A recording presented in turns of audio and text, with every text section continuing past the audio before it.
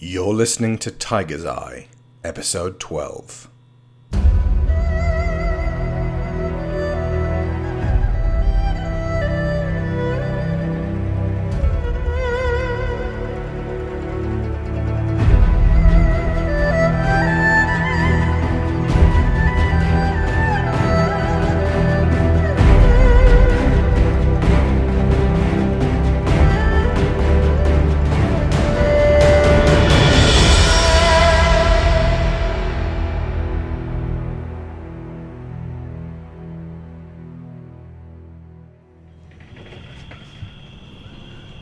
It is not today. My eyes open, and pain and nausea run through me. The agony of that memory, needle-sharp and piercing. Most of the time, I can focus on the life I had before and after the worst day. It is in my dreams that I cannot control it or hide from that time. This and my inexcusable weakness is why sleep is my most hated of enemies. I realize, with horror, that I can barely move. I am surrounded by a cold, hard material, meshed and sealed into a cage. My armor, weapons, everything is gone. I am naked. I stare about wildly, my mouth agape. A cacophony of howls, acrid odors, intense brightness, creaking and clanking, painful restraint, unbearable thirst, and aching flesh assault my every sense. My immediate thoughts are on escape. I fight to calm my thundering heart and control my breathing, screwing my eyes tightly shut and blocking out as much as possible so that I may work outwards, starting with the smallest details closest to me, searching for any hint of weakness in my surroundings. First of all, I am moving. I can see the light and shadows draw across me as the cage judders sideways. My forepaws and hind paws are both bound firmly in cuffs of that same cold, hard material, with a short set of links that run between them. This means I will barely be able to stand when my cage is opened, and will have to shuffle rather than walk. I pull on these, first gently, then harder, to see if they will bend. I feel no movement, no fluidity. Gritting my teeth, I put all my might into wrenching backwards. Not only does nothing affect them, but I hurt myself, pulling the muscles in my arms and making my head pound dangerously. They have dug into my wrists, bruising the bone and drawing blood. My strength has depleted, and I collapse back to submissive inaction. I look out of my cage and see a lion walking apace with me. He sees me slump down from the ferocious struggling with my bonds and nods slowly before turning his head back to the road. There are many lions walking with him, their weapons slung over their shoulders. They shot me with darts, and I recognize now the soporific residue of snake rat venom. That immediately makes me think of Miguel, then Haka. I push my face to the side of my cage and look out into the harsh sunlight. I cannot see or smell them anywhere.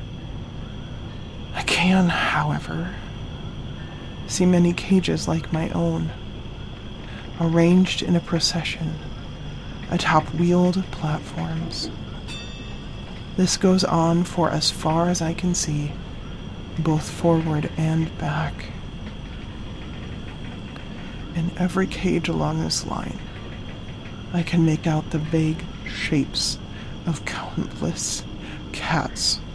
The sound of their wailing floods the air. I discern occasionally familiar words among the din, but it is such a range of dialects I am overwhelmed. I look up.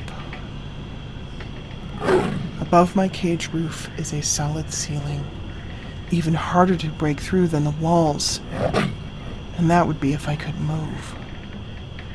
I have no choices whatsoever. The only recourse still available to me is to rest, but I will not sleep.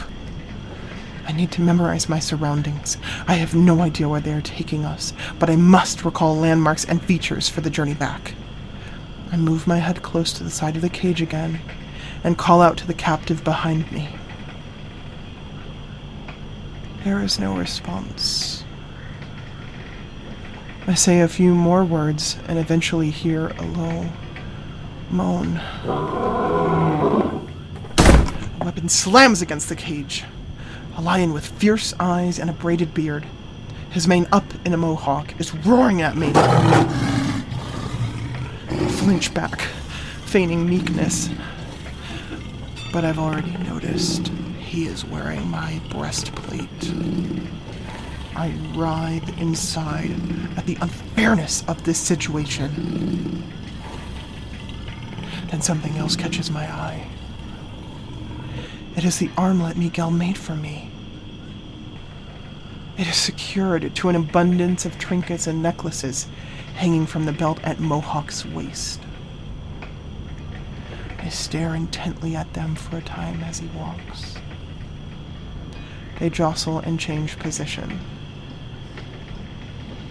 I spy 2 Durga tribe armlets.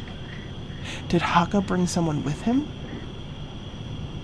A flash of familiar garnet, and I remember the cub chieftain Shal and her missing father. A large rounded opal. Where have I seen that before? Mohawk catches me looking at his trophies and bares his teeth in a frightening leer, then fondles Miguel's makeshift armlet very deliberately.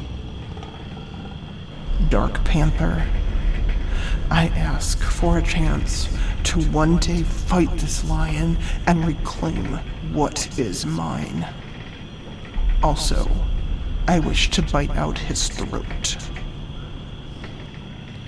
I open my eyes again and he is watching me prey. I hunch over meekly, maintaining a lack of aggression. It occurs to me that he almost certainly saw my fight with Haka. This will not fool him. Still, it makes no sense to antagonize my captors until I know more. I glance out at the other side of the cage, at the lions walking there, still very aware of Mohawk's eyes on my back. They wear long leggings and leather-wrapped sleeves on their lower paws, from which their claws protrude. These remind me of more elaborate versions of the covers Miguel crafted. They wear shirts, not unlike his, and occasionally coats.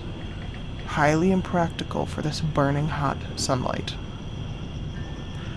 Their weapons range from clubs and blades to long tubes made from wood and possibly the same cold, hard material my bindings are made of. If these are what brought Haka and I down, then I fear them. No matter how fast I move, I cannot outrun a dart.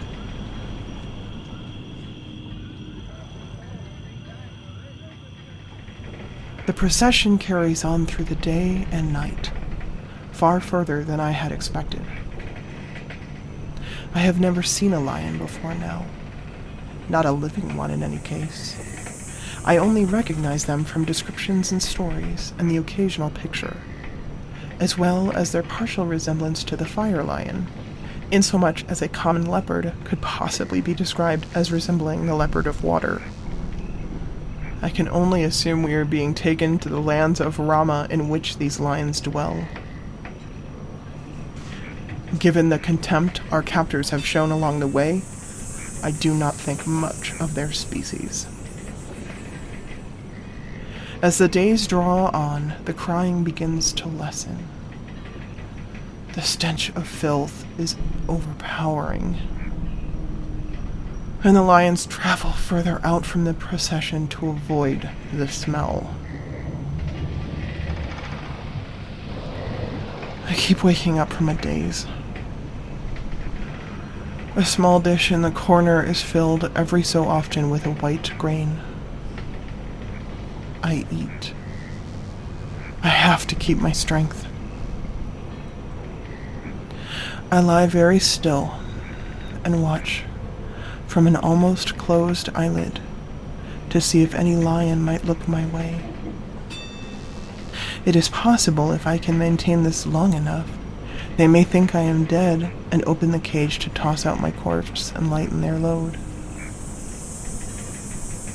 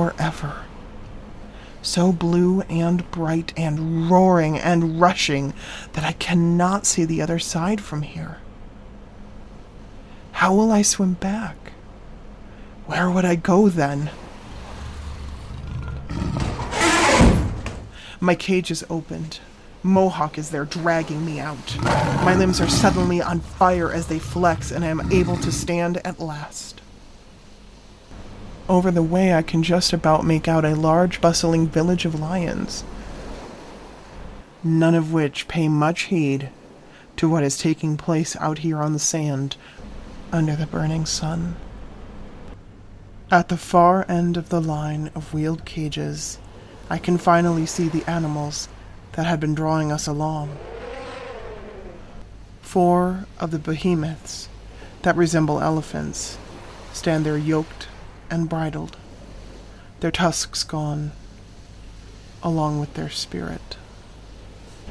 I survey the line I am in from the corners of my lowered eyes. Panthers, jaguars, leopards, cheetahs, and yes, more tigers.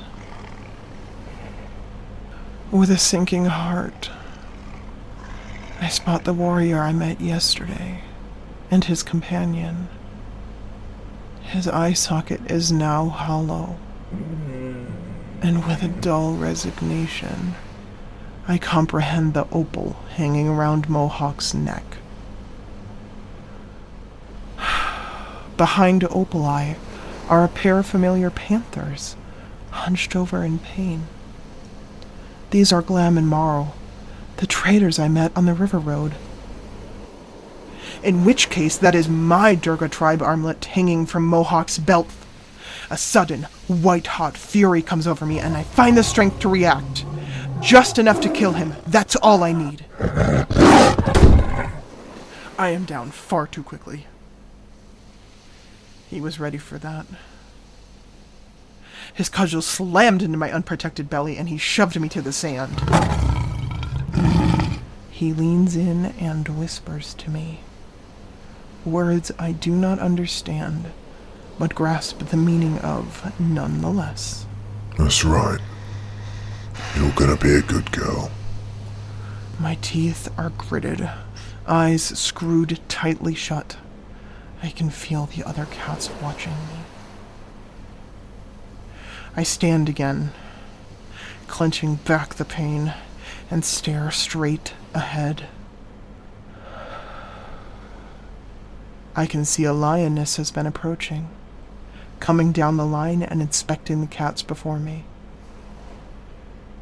Mohawk is nose to nose, willing me to look him in the eye. His cudgel brushing my legs. He jabs me with the point, and I suppress my flinching as best I can. Looks like we got ourselves a fighter. You a fighter? I do not understand this, or what the lioness says to him. Let her be. You know the drill. The captain doesn't want any of them damaged unnecessarily. We should declaw this one. Detooth her as well. You need good cause. Mutilating them lowers their value. She looks like trouble. Well, I'm sure if she is, it's nothing you can't handle. Big, strong cat like yourself. I can handle her. No, I'm deadly serious. If you're afraid that she might bite you, we can reduce her to the physical abilities of a newborn toothless cub. Of course, it comes out of your wages, but if you insist... Careful, Doctor. I'm still first mate. Then you know this already and you're clearly very busy. So don't let me keep you. Move along and inspect the others. I'm sure you'll find many worthy adversaries, and perhaps some more loot you can purloin from them. I don't need it anymore. It's my way of celebrating other cultures. I've seen countless lions hanged for celebrating jewellery back home. Not to mention food and basic clothing. Move, please. I need to have a look at her. Go ahead. I'll move when I'm ready. The lioness checks me over gently but quickly, ensuring I have no broken bones. She does not speak to me directly, but I notice she has ushered Mohawk off down the line. I feel his glance back at me, and then another from far to my left. I look over and see down the line, praying I will not see the silent one, chained and laid so low. A tiger emerges. The movements are sluggish. They have clearly kept this one drugged the entire journey. Even at this distance, with the red fur and the tattoo across his shoulder, Haka is unmistakable. That gaze is still fixed on me. Deadly resolve burning there in the gold, just as brightly. Far away, at the water's edge, The line begins to move. We shuffle, clinking, past the cage carts and up onto this enormous boat. All along the procession, I can see cats turning back and looking behind them. Cold panic grips me as the hope of ever returning to my home begins to bleed away. Where in Rama is Miguel?